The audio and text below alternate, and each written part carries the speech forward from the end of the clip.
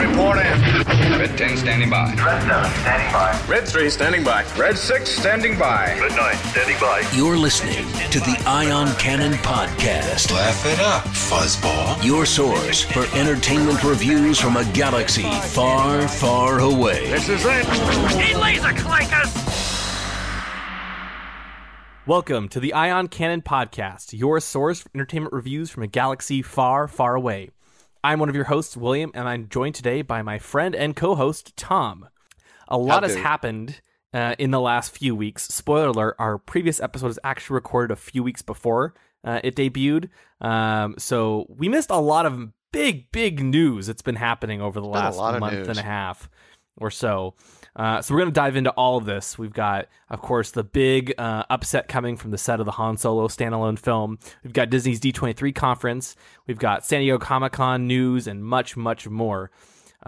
Steven is unfortunately not here to join us. He's on a special trip enjoying the Corfelian comets. But we're joined today by a good friend of the show, Riley Blanton, who is actually at D23. Riley, how's it going? Hello. I was at the D23 Expo. We talk all about it. Yes. So with that, we don't really have any announcements necessarily, except to say that the Battlefront Inferno Squadron releases this week as you're listening to this, so stay tuned for our review. Mm-hmm. But yeah, you know what? I know, Riley, you're short on time today, so we're gonna dive into D23, and then we'll jump out and discuss all the other stuff that's been going on, because there is a lot. Let's do it. Yeah, but glad to have you on the show again, Riley. Hope you're doing well. And you flew out to D23. This is your first time? I did my first D23. I wanted to go to the West Coast for a long time. Last time I was there was for Celebrations 6, was it? Mm-hmm. Celebration Anaheim. It was Anaheim. No. Yeah, Anaheim. Celebration Makes Anaheim. Sense. Yep. Located in, oddly enough, Anaheim. Shocker. And it's so hard to remember these days, guys. And so I'd been wanting to go back out. I've got some friends out on the West Coast that I wanted to see, and I wanted it, but it's so expensive. The flights are, I live in Atlanta, guys, so like it's not a super convenient trip. It's like a 5-hour flight.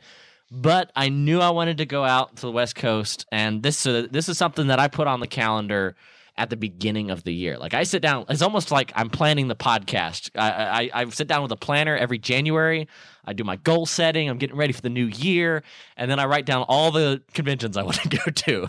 And D23 was right at the top of that list. And so there I found myself just as we're recording this last weekend. That's true. So I got to ask you, what was your experience compared to Celebration and D23? Oh, I got in touch with the ground. I got I was just like, I'm one with the concrete floor, and the concrete floor is one with me. No, so here's the super quick summary to give you guys some context as we talk about the actual details of what was announced. I flew out Thursday evening, made a whole trip out of it, went and saw the LA Philharmonic and Gustavo Dudamel, which Star Wars Connection, he conducted John Williams for John Williams on the Force Awakens score. But I saw him conduct the LA Philharmonic, visited Hollywood, hung out there Friday, had some great meetings in Hollywood with some media types, and like I was hustling, making the most of my trip. I saw the Magic Castle, and then went down to J.C. Reifenberg's pop-up cantina. Amazing, as this fan Star Wars themed cantina. It's like walking straight into Mos Eisley. I feel like some guy's gonna yell, "Hey, we don't serve their kind here." And then R2-D2 and C-3PO are like walking out going, well, bummer, we can't even get in. Exactly. Like, aw. But I went there, but I'll tell you what I did. So that was Friday night. Of course, D23 was already kicked off. They had like a press night Thursday, Friday, there was stuff happening. So I was like following it on Twitter. But Friday night, I was hanging out. I've seen some of the 501st guys, hanging out with magician and podcaster extraordinary Andrew Main. We had a great time. And then I got on the old train, and I took the last train to Anaheim, and I went down. I didn't get to Anaheim until about midnight Friday, and I went straight into line. Straight into line.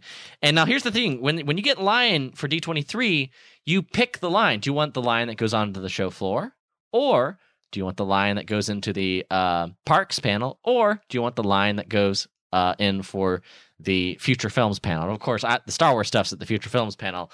So I plopped my butt there. Shout out to Star Wars Underworld. Those guys saved me a spot. They're great. And I proceeded to sleep about, according to my Fitbit, an hour and 23 minutes that night on the concrete. So you basically pulled a Celebration. Well, that's the thing. I'm so spoiled. I haven't waited overnight at Celebration since Celebration 5. So what happens is you go to D23, you don't get the perks you get at Celebration, Riley. Let me tell you, there's no kind of Star Wars Report VIP treatment at D23. I'll tell you that. Okay. I was on the cold. Listen, guys, there's no pretty way of putting this. It's like a refugee camp. It's a Disney refugee camp of everyone sprawled out on the concrete, except that this refugee camp had a lot of those inflatable, like, banana lounges. Did Ryan Johnson come by and say hi to everybody like he did at Celebration? No. And in fact, Star Wars fans, we're putting our place. It's mostly a Disney crowd. Listen, there probably is just as many people. It's sad to say, I'm sure, on a podcast like this, but it's probably just as many people there excited for the new Mary Poppins as they are excited for the next Star Wars. I know. That's the sound of pain, ladies and gentlemen. Man. Okay. So what did you get out of the live action panel? Yeah, so that was the thing. We went straight in. We got great seats, and they did a ton of Disney stuff, but of course, the main thing I care about is Star Wars and Avengers. Avengers was awesome. But it was really mostly the Star Wars. They showed a bunch of new kind of behind the scenes photos. They brought the cast out. The sad thing is that it was like, let me tell you guys, let me just set the scene for you, and I'll tell you basically how this goes down. You're sitting there. They've been going through the upcoming new live action versions of the old animated films. So they showed off there's Dumbo, and there's a few other things that they're working on. And then it's like the screen fades out. And I'm like, oh, one more. And I'm like, we got one more thing. And then just like there's this kind of weird pregnant pause. And it's hard to describe in some ways because there are pregnant pauses, and then there are pregnant pauses. And in this case, there was it was like an hour thing. It was an hour into the panel. Everyone's like, come on, talk about the Star Wars and Marvel. We've heard enough about Dumbo. And the screen fades down. And what you guys think I'm about to say is, then we got Star Wars. No, the screen fades to black. Easy. And Disney fans across the room, 4,000 of us, heard...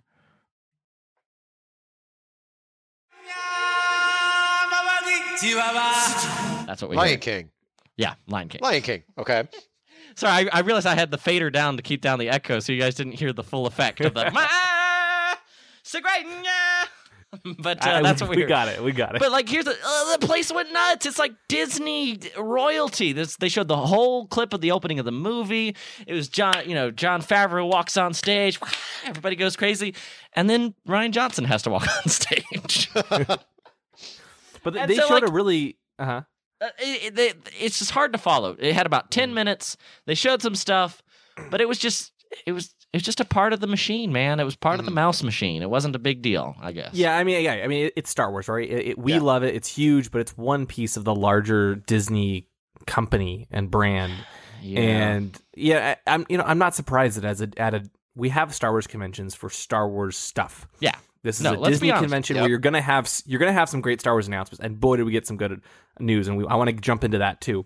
There was some really awesome stuff, but it was more of a Disney focus, with the exception of the behind the scenes video. I think it was more of a Disney. We got the behind the scenes video. That was Star Wars.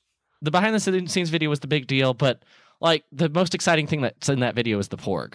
Right? Let's be honest. Yeah, that's and like the crystal wolf thing. Yeah, I don't know. There's some crazy cool creatures in that. I mean, yeah, there's cool creatures, and there's a GIF of them dancing, and it's cool. Let's talk about the parks, because that's the big deal.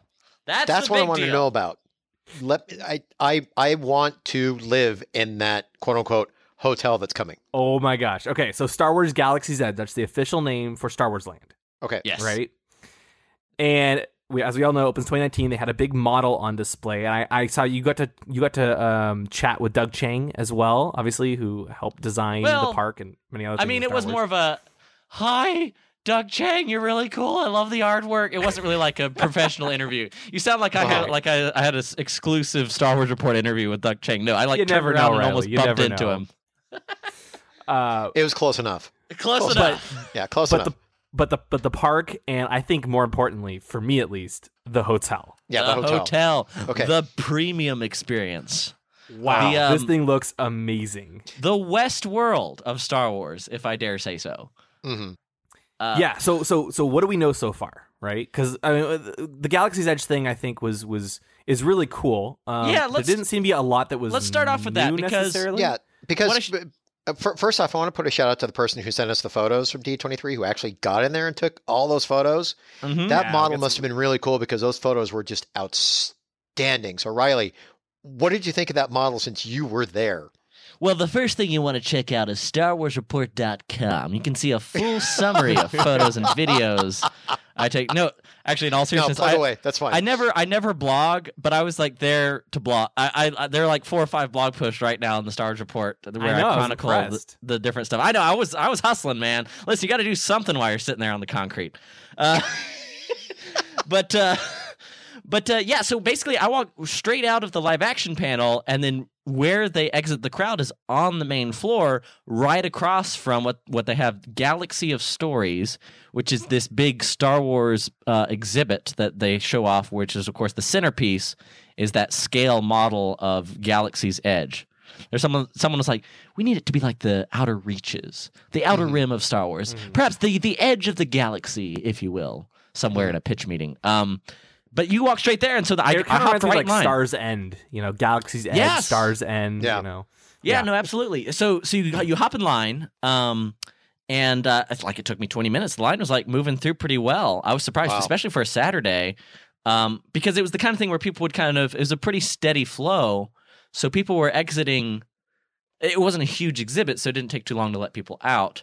And so unless you're like a giant nerd like me and you're taking out your DSLR camera and you're taking the pictures and you're doing this, and then you're like, pseudo interviewing the Imagineers, because they had Imagineers on hand that you could talk to and they tell you all about it. And like I was making all these mental notes like, oh, okay, that's cool, that's cool. But the model's the centerpiece. The model, you guys have all, I'm sure everyone who's listening to this, they've all seen the amazing pictures. I have a full album at the Star Wars Report Facebook page. All right, I'll stop. Yeah, okay. But it's No, that's awesome. It's amazing. 14 acres, $1 billion a pop for Anaheim and Orlando. It is the biggest parks expansion ever attempted by Disney, and it is a thing of beauty. And here's the big takeaway. Here's what you guys need to know. Okay. It's Hit us. not a buffet of our favorite Star Wars scenes, sold as theme park experiences. This is not that. It is not go experience the Battle of Hoth and then go off to Tatooine and then hop in a pod racer. No. This is a whole immersive narrative world that you step into. This is as close as anything has ever been into walking into a movie. That's what the experience here is love that. designed for. Yeah, that's what I'm looking forward to. They only have 2 major attractions. It's not about the number of attractions there.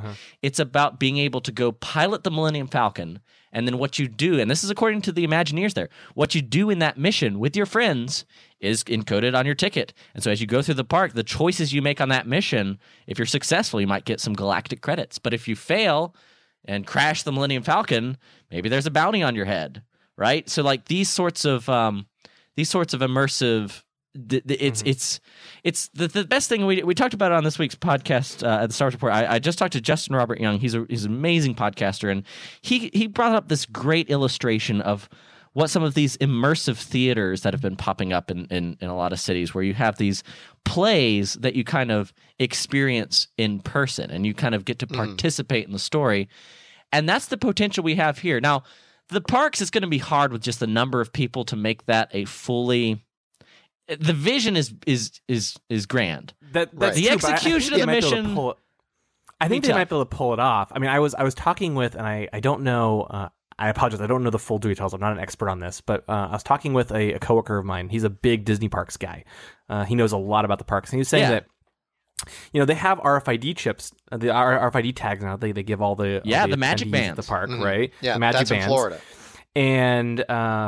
And I don't. This is the part. My memory's a little. I don't remember exactly what it was, but there's some sort of. I think it's an event or maybe part of the park where they use the magic bands to tell if you are on one side or the other, and then the cast members will react to you based on your RFID tag. Yep. So as you approach, they'll be like, "Oh, he's a bad guy." Let's just imagine, for example, like we're in Star Wars Land, right? Mm-hmm. And you have an RFID chip, and it could say that you successfully piloted the Falcon, or it could be like you're a rebel or you're an Imperial. And then if you're a rebel, all the Imperials will be chasing after you, and the rebels will be trying to help you.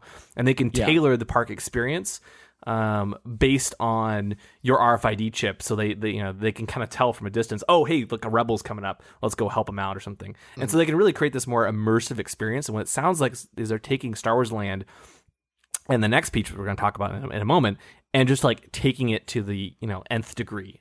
Exactly, they're dialing up to 11. Yeah. And I think the next moment you're talking about is, and I think it's because of the Florida part of it, they're looking at putting that hotel.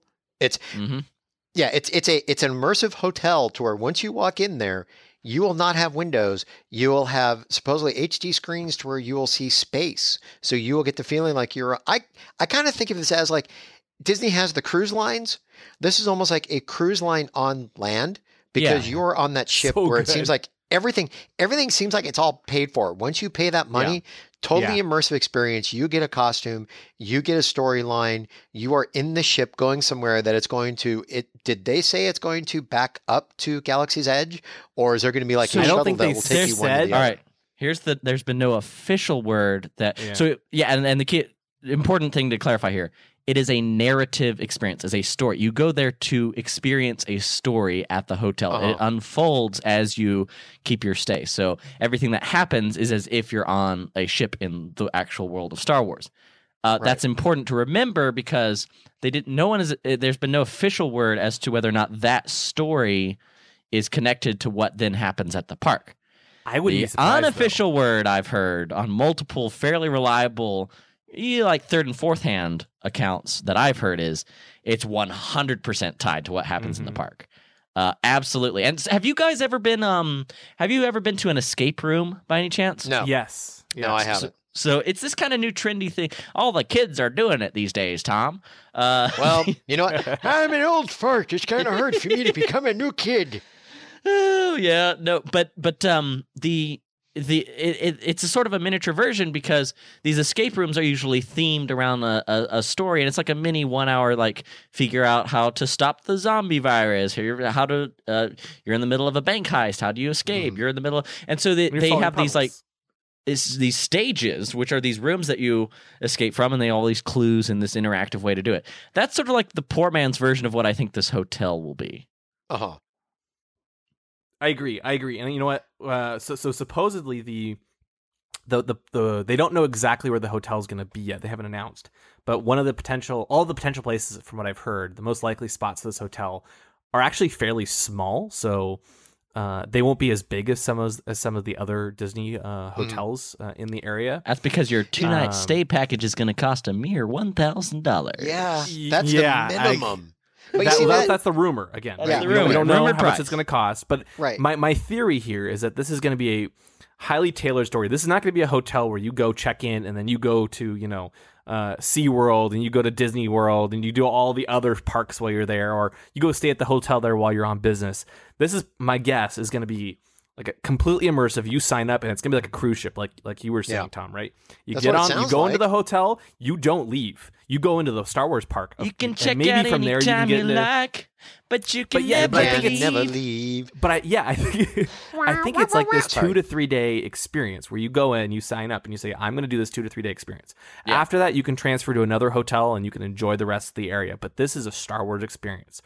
And if I had to guess, you probably you get there and maybe you even, this is just me imagining now, maybe you even they even give you your clothes before you even enter the hotel, and there's this initial changing room. Mm-hmm. And when you walk into the hotel, there's no one in t-shirts and jeans, right? Yeah. Or your shorts. Every attendee, every cast member, every person is in their clothes, right? We're all in their Jedi robes or whatever it happens to be. It's now that you bring it up, I can see Right? this hotel to where you won't see like a quote unquote Disney World T-shirt. No, I would no, see it just I literally think all everyone's tailored. in costume and Yeah, you're in that 100% galaxy. immersed. And from the sound of it, this has to be a small experience. They can't do this on like, let's say, 1,000 guest thing. It has to be a small tailored thing. Yeah. I mean, no I'm for just a saying- limited time. You don't go stay there for a week. You stay there you for like can't. 2 to 3 days and you're out. And that lets them get through people as well. Yeah. Because everything I'm hearing on the narrative experience that it's a 2-day thing. That's from everything Really? I've heard. Okay, Again, 2 days. unofficially. Okay. All But unofficial. that makes kind of sense, right? rumors, Because how do you create a narrative that is so in depth and right. so personalized for everyone by being? It's basically like creating the Old Republic, but for the real life, where you want it different stories, but you want it to be this like they have to be the same for each person, but they have to be unique enough and personalized. Mm-hmm. So let's be honest. We're all going to this, right? Like we're Oh, yeah. all. Oh yeah. Oh yeah, Like, can Oh, we yeah. make we're doing like a giant podcasting, like awesome, like when we all used to, when they did them, I'd loved all of my Star Wars friends, a lot of the Celebration crew, we'd all just go down we'd pick one of the Star Wars weekends and everybody'd go down. Oh no, we're all going. We're checking no, at we're the all gonna same go. time. We're gonna have our Yeah. experience together here at the Star Wars Hotel whenever it opens. We don't even know when it opens. No, I mean, Right. it'll open, I'm sure it'll open Probably the same time day as the and parks. date? Yeah, no, Yeah. I'm sure. Yeah, it's awesome. Yeah, but you see, I think we're gonna have a problem podcasting there because if we're on this ship, No. there's no way we're podcasting inside. No, like they might even say like I don't know if they'd go this far as to say like turn in your phones before you go in here or something. But like I mean, it'll listen, be like- it might be almost that immersive. Like you go in, you are like you're in this, and you go and there's probably like an underground or above ground tunnel you can't see out that takes you from the hotel to the park. And I could even imagine it's like it's a very short tram, but you get on it and it makes you feel like you're landing from the spaceship. You're going down to the planet, into the spaceport, right? Yeah. And you're actually just traveled like, I don't know, 50 feet across the street. Okay, right? now wait a minute. But what you're actually doing is like, it feels like you're having this massive journey down to the planet. Like I could imagine having this entire experience. One additional aspect of what would make this kind of premium experience worth paying for is if this is treated as a Disney resort. There are a lot of events where they'll open up the parks earlier for resort members. Tom, I'm sure you're probably more familiar with this than I am, but in they'll open Southern California area, I've heard something about that where they open up like maybe an hour early or something. Yep. So, and I could totally see that making it especially worth it if you're avoiding the awful crowds that I'm sure will be there. This in the beginning. This is what I could figure. Universal has that train in Florida, I think, that goes from one of the Harry Potter I can't speak tonight. One of the Harry Potter parks to the other one. Is it Diagon Alley or whatever? I could see this being if the hotel is not close enough, I could see them doing some kind of like, let's say a specific monorail thing. That would be in it. Okay, Elon Musk is doing the Hyperloop. Hyperloop. I can Yes, see it now. please. Here you I go. want that. Hyperloop it from the hotel to Galaxy's Edge. Done. Right. But I don't think you Disney, see sign me up. outside. I don't think you see outside, and I think No. you feel like you're in a ship landing on a planet. You're in a shuttle transport being taken to Galaxy's Edge. Because Yes. if this is actually as immersive as they claim it's going to be and as personalized, like this, like you said, Riley, it's kind of like the Westworld of Star Wars. Effectively, it's 100% immersive, and you feel like you're in there. And maybe the only time where you kind of takes you out is when you go into the park and you see the other attendees who were not paying for this experience. True. Maybe in the park with you, but they might be able to get away around that. I don't know.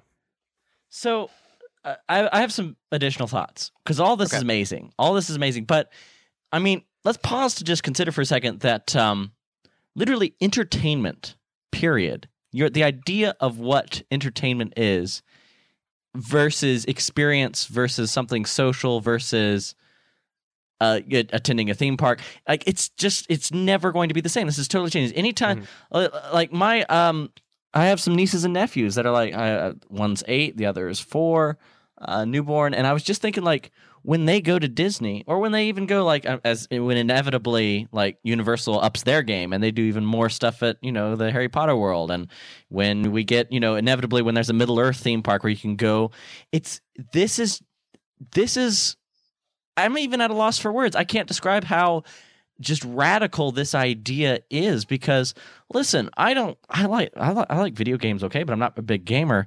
This is the kind of thing that I would live for, almost in like a scary Ready Player One sense. Like this would be the kind of, if this executes as well as I think it will, this is something that I would live for, to do with my friends. It would be so much better than ever watching a Star Wars movie. It'd be being in one with your friends. Yeah. And it's the first of its kind. Like nobody's ever attempted this level of immersion before. You know, I'll actually on this scale. I mean, take a look at the big scale this is. Exactly. I'll give credit to I think the seeds were planted by Universal with what they did with Harry Potter and Diagon Alley.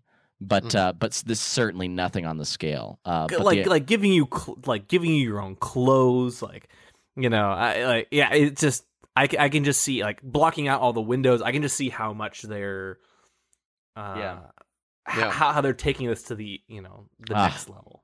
It's so awesome. I cannot wait. I don't know how expensive it's going to be, but I cannot wait. It cannot come soon enough. I mean, this is where it's like, can I get a job there? just let me.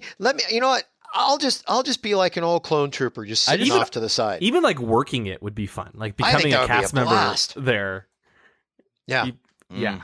I would have a total blast with it. I doubt they'd let me bring my custom lightsaber with me, though, because it's not, from a Disney sponsored company. Probably but I would give try. you a custom obviously you can't have a real lightsaber, but no, like the lightsaber hilt. I can just imagine them like going all Saber Forge with this thing. And that's why I'm so awesome. So listen, like what I'm saying is the behind the scenes reel was all right, but nothing compared to everything we just talked about.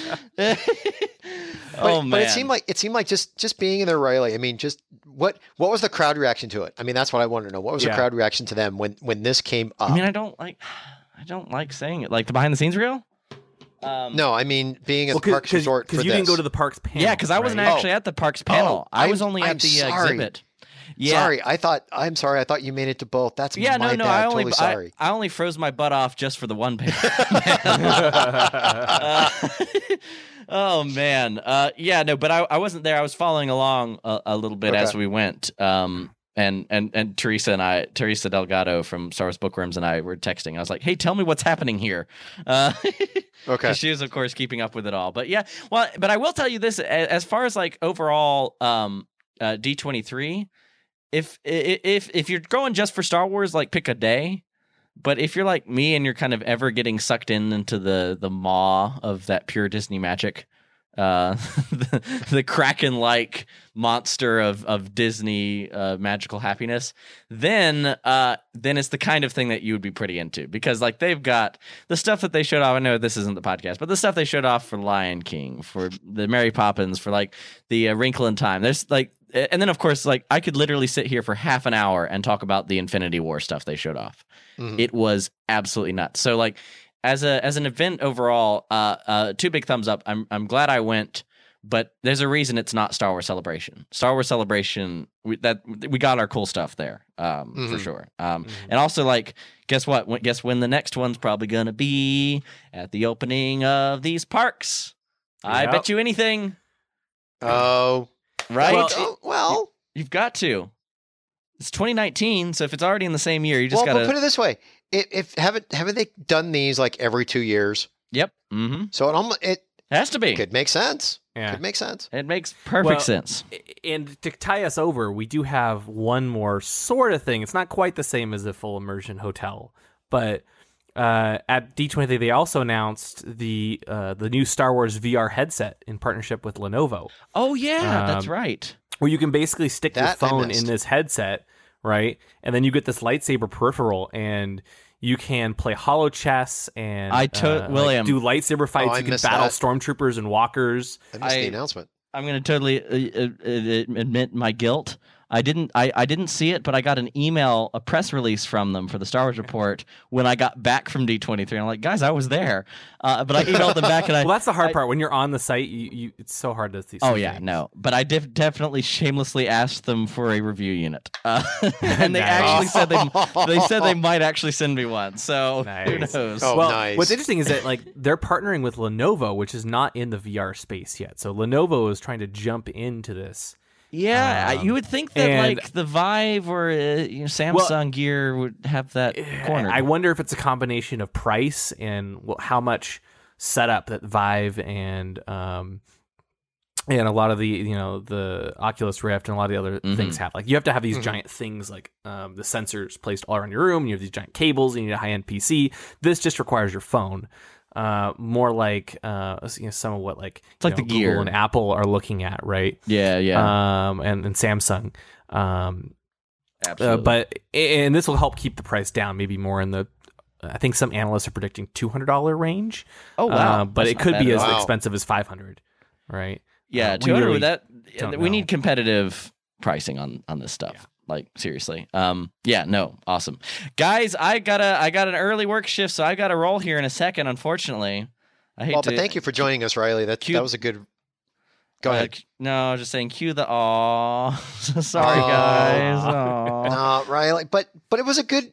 Thank you for filling us in on D23 and No, what to expect absolutely. if we ever make it there. Next time, William, come. I tell you, by the way, I know you fully called me up transparent. like a couple weeks before, and I was like, I really want to go. I but- almost convinced William to irresponsibly leave his work again and just That would have been very funny. Which if it's you good I went. didn't go because I had some big meetings that week. that I could yeah, not no. have missed. William was a So for some responsible execs, adult. had some exact presentations, but but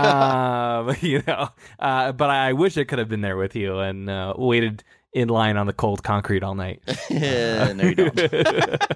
It was so bad. I forgot just how much. Hey, listen, it's been since George Lucas in Celebration 5 that I've done that. So, and William was there for it. You remember when we went down. We did those together. That yes. was, in fact, Oh, that yeah. was the longest line I'd ever waited in. We went down at what is like 3:00 in the morning or something. Yeah. And that was the longest until D23. So Wow. I don't say I didn't sacrifice for Pull you on guys. the Riley card. Well, Oh, I will say this quick note before as a parting shot. I'm going to shamelessly plug two things. If you guys would be so generous. Of go course, ahead. please Have no do. problem with it. We've talked about so much of this stuff, and I went armed and prepared with my podcasting gear and with full DSLR and cameras and all kinds of stuff. So if you go to facebook.com/Star Wars Report, we've got a full album of photos from the Galaxy of Stories exhibit, from D23, some of the cosplay. You can check that out at our Facebook page for the Star Wars Report. Of course, we're so proud to have you guys as part of the podcast network. Seriously, thanks for everything you guys do on the network. And then also a crap ton of photos that I posted, including me with my neck pillow on the concrete, are on my they're on my Instagram, which is the Riley Guy, RILEY. So those are kinds of if you want D23 stuff, that's where you guys can find it. Awesome. Cool. Well, thank you, Riley. Really appreciate you Thank joining you, us. Riley. And Absolutely. we'll have you back on to talk more Star Wars soon. You got it, guys. May the Force All right. be with you. Thanks. Same with you. Thank Have you a good very night. much. So sadly, Riley had to take off. Thanks for joining us again, Riley. But we still have a lot to cover in this episode. I believe Riley has a bounty on him. That's why he left or something? I think it's close enough. He had to go run and take care of something. So Yeah. He's got to make those credits. Yeah. But you know who won't be in the credits? Oh, now wait a Ba-dum-bum. minute. This is going to be a very interesting thing because it does appear, and we're finally getting to this now, folks. The Han Solo movie has a brand new director because Phil Miller and Chris Lord were fired amidst creative differences. And this is the surprising thing about who took over. Would you like to take that, William? Yeah, so I mean, big news. This actually broke before we released our last episode, but as we said, we actually recorded both of our Freemaker reviews back to back. Which fun show, by the way. If you haven't seen it, check it out. Great Because show. we knew that a bunch of us would be gone for various reasons. As we said, Steven is currently enjoying the Corfelian comets. If you guys get the reference to that, thumbs up. So he can't join us, and so we tried to do kind of pre-recorded some of our episodes. But what that meant is that we actually missed the major news. Yeah, we missed this big at one. the end of last month. So Phil Miller and Chris Lord were the directors of the untitled Han Solo movie were fired amidst creative differences. And 2 days later, Ron Howard was brought in to take over the reins. That is unbelievable. And yeah, I mean, what did you think of this, Tom? Because it was a surprise. It came out of nowhere, right? They were in the middle of filming. They only had 3 or 5 weeks left. They were I almost think near the end. they were close to being done. I think what surprised me was, the supposedly they were supposedly getting off script from the original intent, and they were having, which I have no problem with improvisation, but they were really trying to press the actors to do a little bit more improv. And, I personally don't see that as being part of a Star Wars story to be that kind of improv. And it depends on how much improving they were trying to get the actors to do. And yeah, and I think there's a difference between like improv. So the big reason was the improv, right? And there's a difference between improvising a line here or there and having some fun and putting your own spin on it a bit, and starting to improv so much that you're actually creating entirely new scenes and action sequences that completely diverge from the script. And when you have a script written by Lawrence Kasdan, who wrote The Empire Strikes Back, and his son, John Kasdan, when you have a script from basically the guy who helped to partially define Han Solo, right? I mean, obviously Han Solo was A New Hope, but really Empire Strikes Back is where he kind of came into his own and stuff. And you got Lawrence Kasdan there, right? The I love you, I know guy, right? Mm-hmm. And you're going off of his script and just going in a completely new direction, to the point where Lucasfilm was looking at the dailies coming from the set and thinking, this isn't the movie we signed up for. Yeah, and I have to say this, when it comes to this, I think some people that were out there were kind of jumping all over Kathleen Kennedy for kind of getting rid of these guys. Mm-hmm. Look, if she's produced many films, if this was like her first or second rodeo, I could see them, jumping all over her. But if she's seeing something that's not working, and if Lawrence Kasdan is seeing something that's not working, I think they have a right to step in and, guys, this is not working. There needs to be a change. How that's going to affect the final product, now that Ron Howard's in on that, he's supposedly went in, looked at all the dailies and all the film that's already been shot, how much of it is quote unquote salvageable and he can actually wrangle back in, and how much is going to be, reshoot. We all know the very famous thing when it came to Rogue One. There's a ton of reshoots. Anthony Bresnikan from EW has already said every film has reshoots built into their schedule. Every film. It's not a it's major everything. Thing. Yeah. What I think in this case, I think in this case, there's going to be reshoots shot in, but I don't think it's going to be basically based on, it may be based on, may not be based on what happened between the original directors and Ron Howard getting in. So right, and again, nothing against Lord and Miller. They are both fantastic directors, right? Yep. Very well respected in the industry. Yep. But in this case, they and I know they even mentioned that in the press release that it's kind of a cliche to say, but it really was creative differences here. They brought on the directors to do one thing, and yes, they're more comedians, but I think some reports also said that it was an issue with comedy as well. They were doing too much comedy instead of just adding a comedic touch. I don't know how much there is to that versus the improv thing, which everyone seems to agree was a major part of the issue. But in this case, they had one idea for the film, and unfortunately, Lucasfilm had a very different idea, and they thought they were aligned when they were brought on, and as time went on, it became very clear that they were not aligned, and that's why Kathleen Kennedy decided to make a change. Now, I get it, right? Some people will say, well, we should have new, fresh, interesting stories. I agree. We should have new, interesting stories. Not with this material. Not with Han Solo. You don't mess with Han Solo. You create a new character where you can do something entirely new in the galaxy. That's totally fine. But I don't think you can't, and again, we don't know how much of it was comedy necessarily, but you don't take Han Solo and make him a comedian. He has... No. There are some aspects of him that are funny, that is for sure, but he is not a slapstick comedian, and so you don't really improvise all that much when you have such a great script, supposedly, as we're led to believe from Lawrence Kasdan and John, his son John. You don't deviate it. You don't deviate all that much, and so.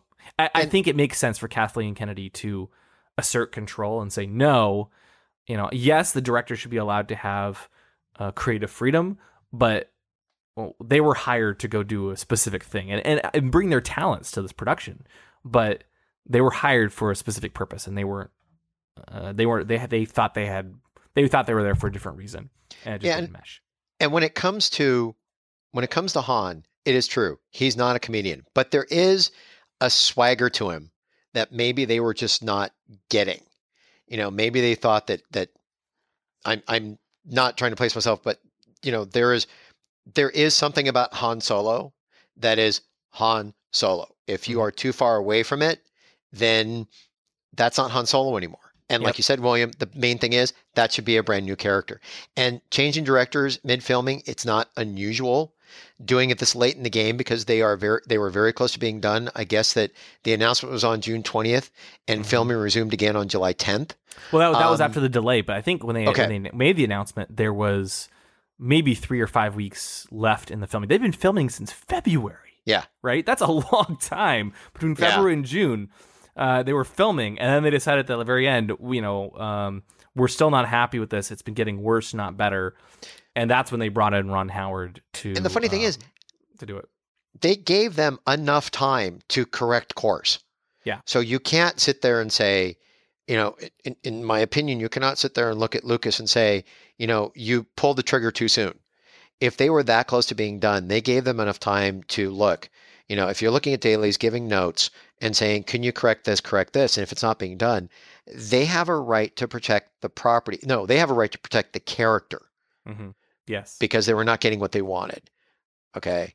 And, I actually, when it comes to Ron Howard, I'm following him on Instagram. It's pretty funny because he has posted some teasing things. But the one that I found recently that he posted him getting out of the director's chair and these guys with little blasters shooting him. And he's got like little effects of being shot coming off. And he's like doing this fake death scene. So he's having fun with this. So they are. I have no problem with this. We'll see how the end product comes out. But I'm going to trust Lucas. I'm going to trust Kathleen Kennedy, Kasdan, Ron Howard. We're going to get the best film out of this when it comes to Han Solo. Yeah, I have complete faith in what that team is able to accomplish. And and Ron Howard is a veteran filmmaker. Right? Yeah. He's been around in the industry for a long time. He's made some very famous Apollo movies. 13. Yep. And others, but and many others. Yeah, many others. And there were lots of Star Wars, lots of jokes as well when he was announced. Whether you're talking about Andy Griffith or Arrested Development or whatever, but he's a great person to bring in. And he was, I guess, I didn't know this. He was originally approached by Lucas to direct The Phantom Menace, and he turned him down way back in the day. So he's a good person to bring in, and the film is on track still for May of next year. So there's no reason to worry. No. And it's just big. It's big news, and it's very unusual. This type of thing happens this late in the game. Yeah, but it will all work out in the end. There's total faith in this system. It appears they've done the right thing. We'll see how the Han Solo film comes out. Yeah. So man, I can't wait. But in the meantime, we have another film to look forward to.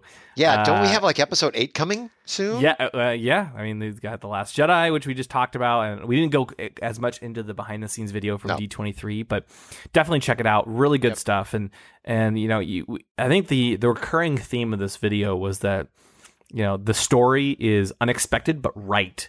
And, that's what Daisy Ridley said. And Mark Hamill said that even though he thinks he knows everything, he thinks they know everything they could do story-wise. And yet what the film is something he could have never imagined. And that's kind of the recurring theme, and it feels like family. And it's a great video with all the shots of the different locations and characters and creatures is so fantastic. And Carrie Fisher. You have to throw that in there. And there is some Carrie Fisher shots. Yep. Yes. Yeah. So, really good video. We won't go in depth on this right now, but look it up. It's really it's worth a watch. Yeah. Yeah. We do have some San Diego Comic-Con though kind of continued the story from D23 and gave us an in-depth look at a lot of the books that are going to be coming out. And that's a ton of books coming out. Oh man. Okay, so I'm curious. What's your favorite book on the list that they've announced? Right now, I'm looking forward to Inferno Squad. That's the one that I want to read. I mean, I think a lot of these again are getting back to like the kid books that are coming out. There's some of those there's some. I mean, there's going to be a novelization of episode 8 when that comes out. Princess of Alderaan might be interesting. Phasma's the one I'm looking forward to. And do you have on the list of the Thrawn graphic novel is coming out? Yes. That I want to get. Okay, so I'm actually going to disagree. You're going to disagree with that one? And you could totally be excited about it, right? Oh, I think go all ahead. these are interesting in some level. Yeah. Lately, I've gotten less into the comics because I realized that, I don't know, I've never been a big comics guy in general, and the Thrawn comic is just a retelling of Zahn's novel. But again, it's oh god, it's Thrawn. I mean, it's not just the picture on the cover of a book, or I can see that. And I don't go out and pick up a bunch of graphic novels. I like to read the actual novel. In this one, I might pick up because you're seeing Thrawn. Okay, yes, it's a retelling of the story, but you get to see the action that's going on along with it. Although I do agree the reason why I like a book is because I like to set up the own scenes in my head. But when it comes to the graphic novel, it's great to see them, visually in your head as you're reading it. But now you're going to get somebody's interpretation of that battle. So it's going to be interesting to see that interpretation of the Thrawn novel in a graphic novel. That's true. Yeah, because it's more visual, and so I think that'll be interesting. Again, not bad. Just I'm not as excited for as some of the other stories. We got some other comic news as well, including a Mace Windu comic. Yep. What I'm really excited for though is the new book that they just announced, Canto Bight. I saw that by Saladin Ahmed, Ray Carson, Mira Grant, and John Jackson Miller, and this is going to be 4 short stories. Focus on creatures from the casino world of Canto Bight, as seen in The Last Jedi. And it's going to be very similar to the Tales of the Mos Eisley Cantina book, which just sounds really cool. And this is going to be out December 5th. And Canto Bight, I loved the shots we got of Canto Bight in the behind-the-scenes video. It looked so fascinating. That whole aspect of it, the casino within the Star Wars universe. Yeah, it is. That whole thing is going to be interesting for me when it comes to this episode 8, is how that casino is going to play into this, because it is very James Bondish, but it's something that within the Star Wars universe, I could see it play off in a book form. It's going to be interesting. Like, what was the Han Solo movie that was based on Ocean's 11? What was that one? Scoundrels. Scoundrels. I could see it playing off well in novel form like it did there. How it's going, to me, be pulled off on screen within the Star Wars universe, I'm not saying I'm reserving judgment on it. I'm just going to find this very interesting. Reading the book, if it comes out before the movie, may help me put that 2 and 2 together within the Star Wars universe. But I find that whole thing very interesting. I really do too. And this isn't the only book that's like a compilation of short stories. The Legends of Luke Skywalker by Ken Liu. Also, they announced this book previously, but now we actually know what it is, right? And when they first unveiled it at Celebration, The Legends of Luke Skywalker. Okay, sounds like maybe a book about Luke, young Luke, maybe, right, during the OT or something. Who knows? Even though it had the Journey to the Force Awakens branding, so you'd think it would be more tied to the Force Awakens. But that's the kind of Luke books we've gotten in the past. No, this book is, and I think it's a little bit. It's more. I think it's more young adult ish. So it's going to be like Lost Stars. Yeah, exactly. But what I think that the neat what's cool that this book does is it actually tells 6 short stories about Luke's time between Return of the Jedi and The Force Awakens. And it's basically a bunch of characters retelling stories that they'd heard about Luke. So they may or may not be true. Things like, was Luke at the birth of Ben Solo? What was he doing? There's all these stories like, oh, I heard this story about Luke. And so the cool thing is they can if something doesn't not quite canon, they can kind of skirt around that because it was a retelling of someone else. So Right. not everything is 100% true, but it gives us a bit more of an idea of what was going on for Luke. And the one that I find interesting out of all the stories is, this mole flea. Yeah. That's okay. This is going to be interesting. A mole flea on Luke's shoulder during the Rancor fight in Jabba's palace. Called Lugubrious Moat, by the way. That just for that alone, I'm going to get the book. I want to hear because how often do you have a mole flea telling you a story?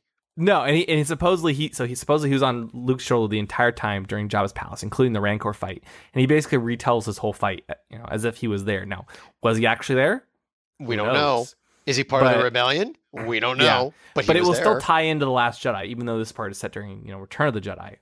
And so I think this sounds like an fascinating awesome book. Yeah, This to me sounds very fascinating out of all of them. Yeah. Another one is Leia, Princess of Alderaan. So this is another younger reader, not younger reader, but young adult book.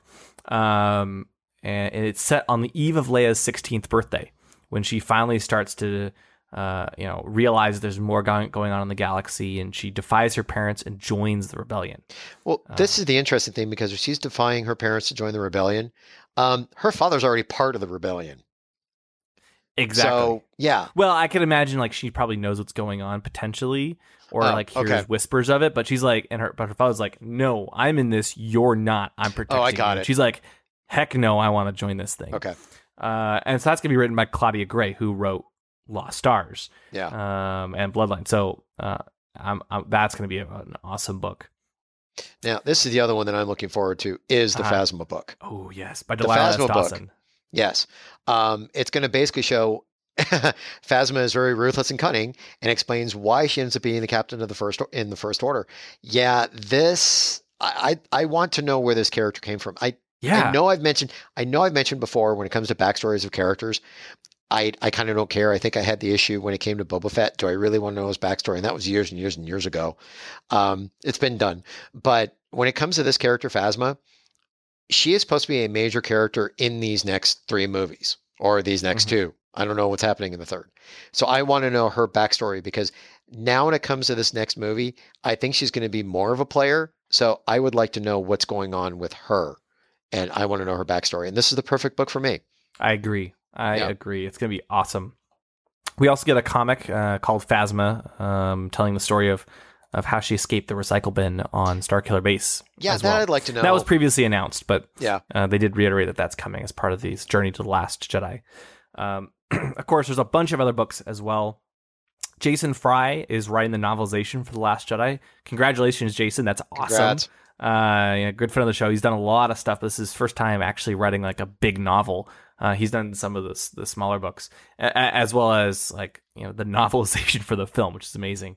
Yeah, that's pretty cool. The Michael Kogue will be doing the junior novelization. Dan Wallace will be releasing the Rebel Files, the Jedi Path. That was previously announced, but it's good to see this here as well. Okay, you're gonna have your standard. Sorry. No, I'm sorry. Finish your thought. You're going to have your standard books like The Art of the Last Jedi, the Visual Dictionary, the Incredible Cross Sections, and a lot more. But we also get some.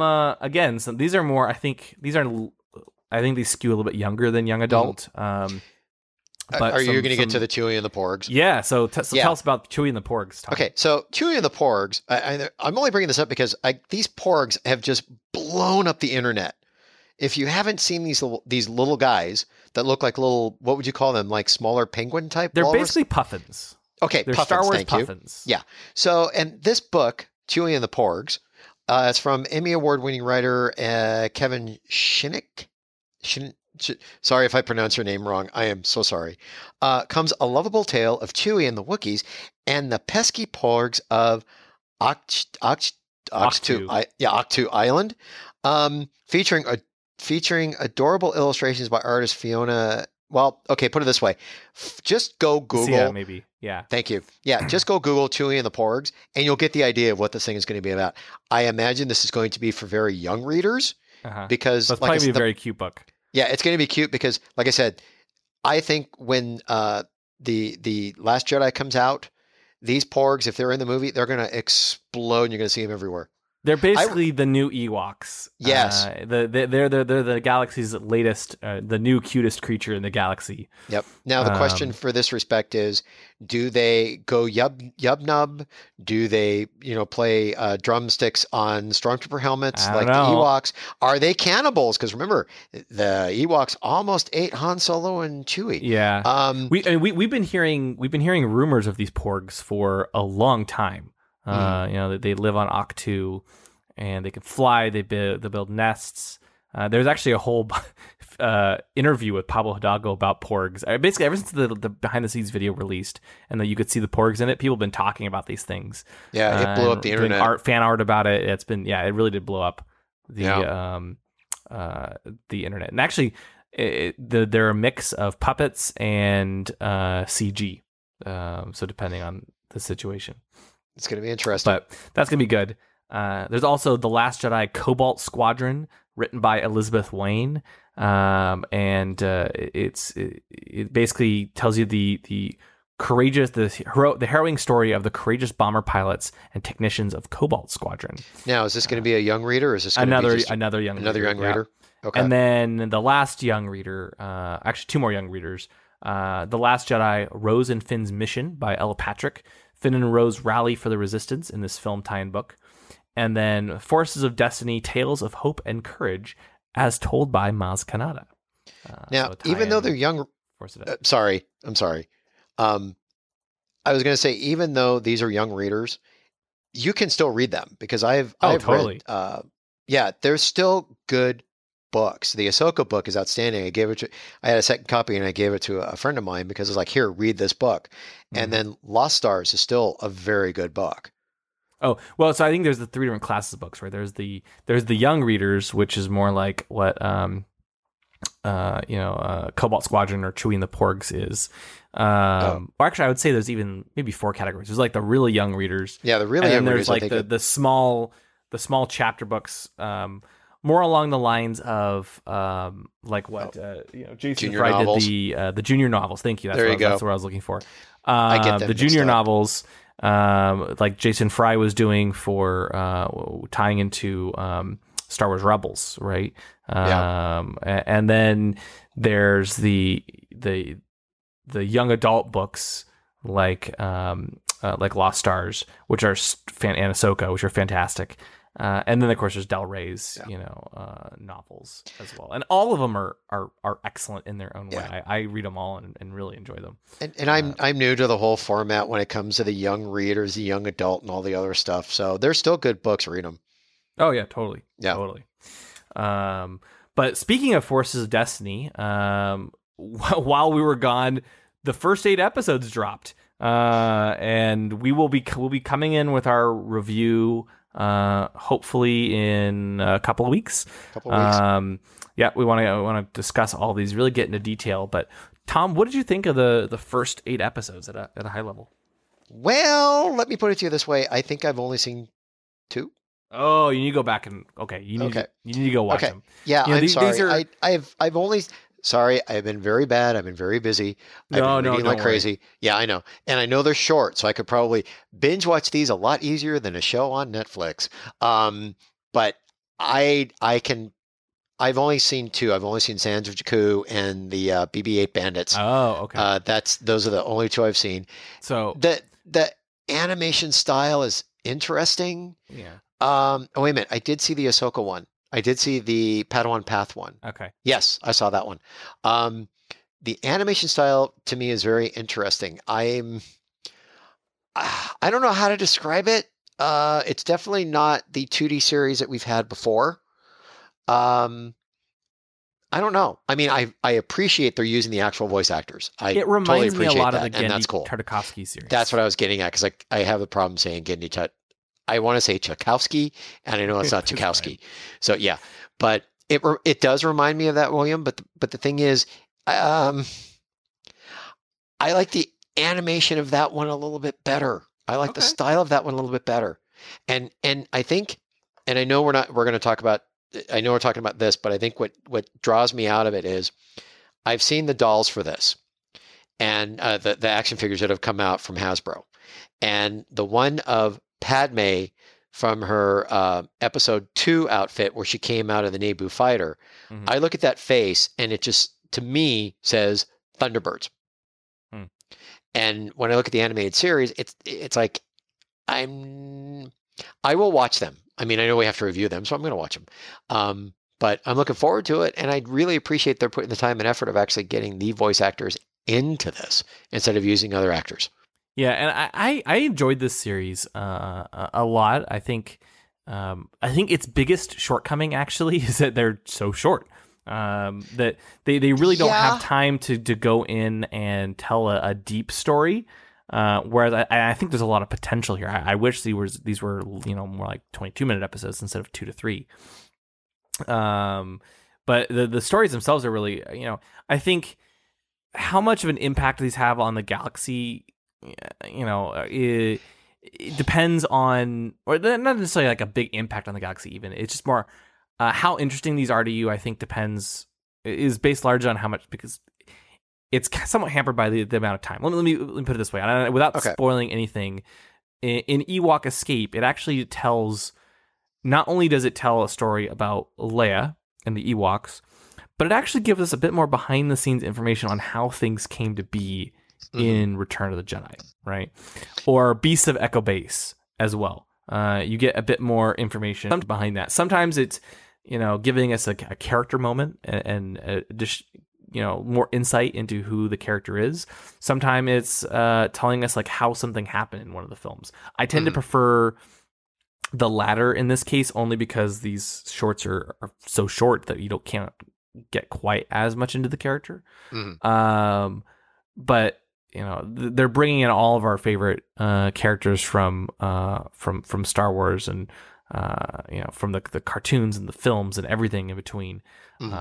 So I think it's a really good series, and I can't wait to see where they take the rest of them. I wish they were longer. And I think you hit on probably the main thing was they're rounding out the character. They're rounding out the story a little bit more and just giving you that little snippet to explain something. It's not an earth-shattering thing that's going to happen, but it's at least rounding out that character to where it's making a fuller, more real character from what these appear to be. Yeah. And there's always been the thing about, the Wampa in Echo Base. It's always been a thing. Well, now figure it out. Yeah. Right. So exactly. So I don't want to spoil them too much. We'll go into detail in our review. So stay tuned. But I'm excited about that. Well, since we're talking about animation, we can actually back up a bit, because didn't Star Wars Rebel get some Emmy nominations and the Star Wars show? Yes, Star Wars Rebels. And I think there's one you've left out, because I also believe the Freemaker Adventures got an Emmy nod. That was back in March. The Freemaker Adventures got an Emmy nod in March, but the Emmy nominations that just came out a couple weeks ago were for Rebels and the Star Wars show. So congratulations to both of them. I believe, Star Wars show got like a best, basically web series variety show. That's very cool. I don't have the exact titles in front of me, the exact nominations, and I believe Rebels was nominated for best children's animated show. And I hate to say this, it's not a children's show. I know. I'm sorry. Well, that's the part that really drove me crazy, because it's not a children's show, but it's classified under children's show, which I don't think. I don't think when it comes to Emmys, I don't know if they have a separate category of like, because like that's a good question. Where does Family Guy and The Simpsons fall in I don't know. Hey, you know what? All that stuff is above my head. I have no idea. I ain't part of Hollywood, so however they work the thing out, that's how they work it out. But Rebels got a nomination. Again, it hasn't won yet, but it received a nomination for a best children's program. And then the Star Wars show received a nomination for outstanding short form variety series. So congratulations to both, and hopefully you guys win because you guys deserve it. Okay, and then one last thing, Dave Filoni shared some interesting behind the scenes information about Kanan and Ahsoka. This is pretty cool. Yeah, he said, if you've ever wondered if Kanan and Ahsoka knew each other or had they met while they were young as the temple, the answer is yes, they had met, though they did not know each other well. They had at least done some saber training together. Years later, when she met Kanan, Ahsoka needed to see how prepared he was for the conflict ahead. Here's a small piece of that scene, and perhaps a realization that in many ways, Ahsoka was a mentor to Kanan. Ooh, hey, do you want to try and you want to try to act this out because it's actual dialogue? Let's do this. Okay. Rock, paper, scissors. Who wants to do what? Just kidding. I'll be Ahsoka. Okay. We'll try this. Okay, so this is Ahsoka's line. Even at a young age, you are gifted with a lightsaber, but without training and discipline, those skills fade. So it seems. Kanan gets up again. He's a bit dispirited. I haven't had to fight with my lightsaber very often. For a while, I chose not to. Kanan struggles with the moment. Ahsoka helps. You're afraid to use it. I understand. Kanan appreciates her words. I've been teaching Ezra the best I can. I want him to be the Jedi I'm not, that I couldn't be. And I want you to be the Jedi that you are. Oh, there we go. Hey, congratulations, go. William. I think we got ourselves an acting gig. I think Ashley Eckstein and Freddie Prinze Jr. have nothing to worry about. Oh no, God, no. No. I don't want their jobs. No. Ashley Eckstein, please, if you hear this, I am so sorry. But yeah, no, that's really cool, and I love that Dave Filoni's been giving us these little tidbits of information about the characters while the show is on hiatus. But the nice thing is, in this respect, we're getting these little tidbits now before the actual season 4 comes and closes out the show. Yeah. To where we're not getting this at the end. Now, it's nice that we know that season 4 is going to be its last, so we know that we're not going to be getting... We don't know. There's a possibility we could be getting stuff after, like we've been getting with Clone Wars, but at least with this way, they're able to end the show the way they want to. And in this way, Dave is able to get out there now, before the ending. Here are some snippets for you to know going into season 4. Yeah, exactly. So it works. So anyway, I'm excited. I can't wait for season 4. But you know what? More Thrawn. I think we've exhausted all of the major announcements, and boy, was there a lot. The big thing for me is still, I'm telling you, I want to go live at Galaxy's Edge. I don't know what I need to do to work at that hotel. I won't quit my job. I actually like my job. I would move to Florida, though. How can I take my job with me to Florida? I don't know. You know what? If and when Galaxy's Edge launches, let's go together. Me and Steven will go. We'll stay in the Star Wars hotel. We will do the whole experience. And I'm saving my money right now for Celebration whenever it starts. If I need to throw money on top of it to save for the 3 of us to go to that hotel, let's do it. Yeah, I can do it. Yeah, let's do it. I'll do it. I think we should do it. I know my family will want to come. Eric will be right on my heels saying, if you go without me, you're in big trouble. That's okay. There's room for everyone, right? There's room for everyone in this hotel. There's room for everyone. So, but you can never leave. Just kidding. Oh, I wish. I think we better end this. We'll be like, we'll be like the the characters in Westworld living there forever, and ever and ever and ever. I would. And with that, I think we're done. But we'll be back soon.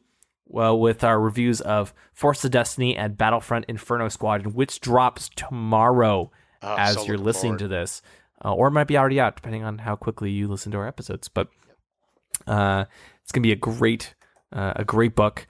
I'm really enjoying it, and just cannot wait to talk about it soon. We'll give everyone a little chance to read it. But don't worry, our review's coming.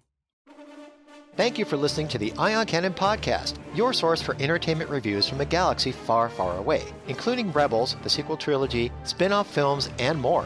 If you like what you hear, please rate us in your favorite podcast client. Your reviews will help the show grow within the Star Wars fan community. You can visit our website, ioncanoncast.com, or follow us on Facebook and Twitter. You can also get in touch with us by emailing contact@ioncanoncast.com. The Ion Cannon podcast is not associated with Lucasfilm, the Walt Disney Company, or any of their respective trademark or copyright holders. Any and all opinions expressed on the show are that of the hosts. This podcast is a production by fans for fans and is copyright 2017.